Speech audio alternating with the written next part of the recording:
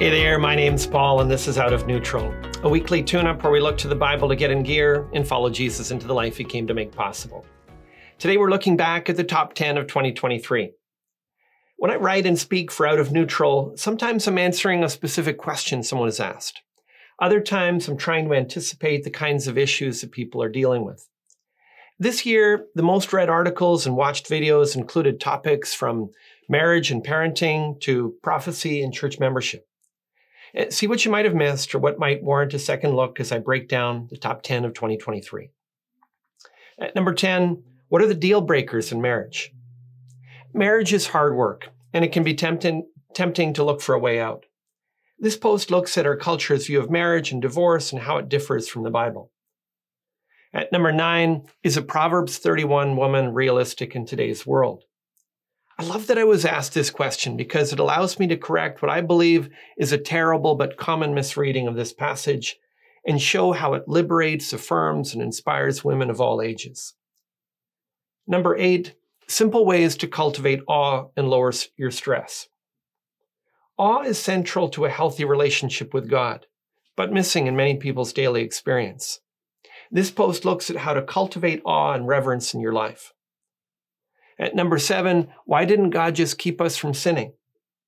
So much brokenness resulted from Adam's first sin that it begs the question of why God didn't prevent it. This post explores Rebecca McLaughlin's fascinating answer to that question. At number 6, what's expected of a church member? Most churches have members, but never really spell out what's expected of them. This post attempts to do just that. At number 5, why I wish you could have come to church this Sunday. The pandemic made us ask the same question about church that we've asked about work. Couldn't I do the same thing more efficiently at home? This post looks at what's so vital about in-person Sunday worship. At number 4, what you need to know about false prophets in the Old Testament. Understanding the function of prophets in the Old Testament gives us insight into evaluating them in the New. This post breaks down what we need to know. At number 3, is New Testament prophecy different than Old Testament prophecy? Many Christians assume that New Testament prophecy is radically different than Old Testament prophecy. But this post points to the scriptures that tell a different story. At number 2, why it matters whether you believe children are born innocent or not. What you believe about the nature of your baby will profoundly affect your parenting. This post looks at the biggest implications and what to do about them.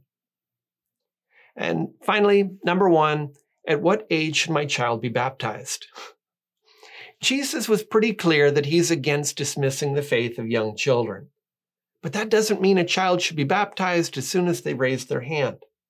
This post looks at both sides of the tension. And that's all for Out of Neutral in 2023. Would you take a moment to let me know some of the questions or topics that you'd like to see addressed in the new year?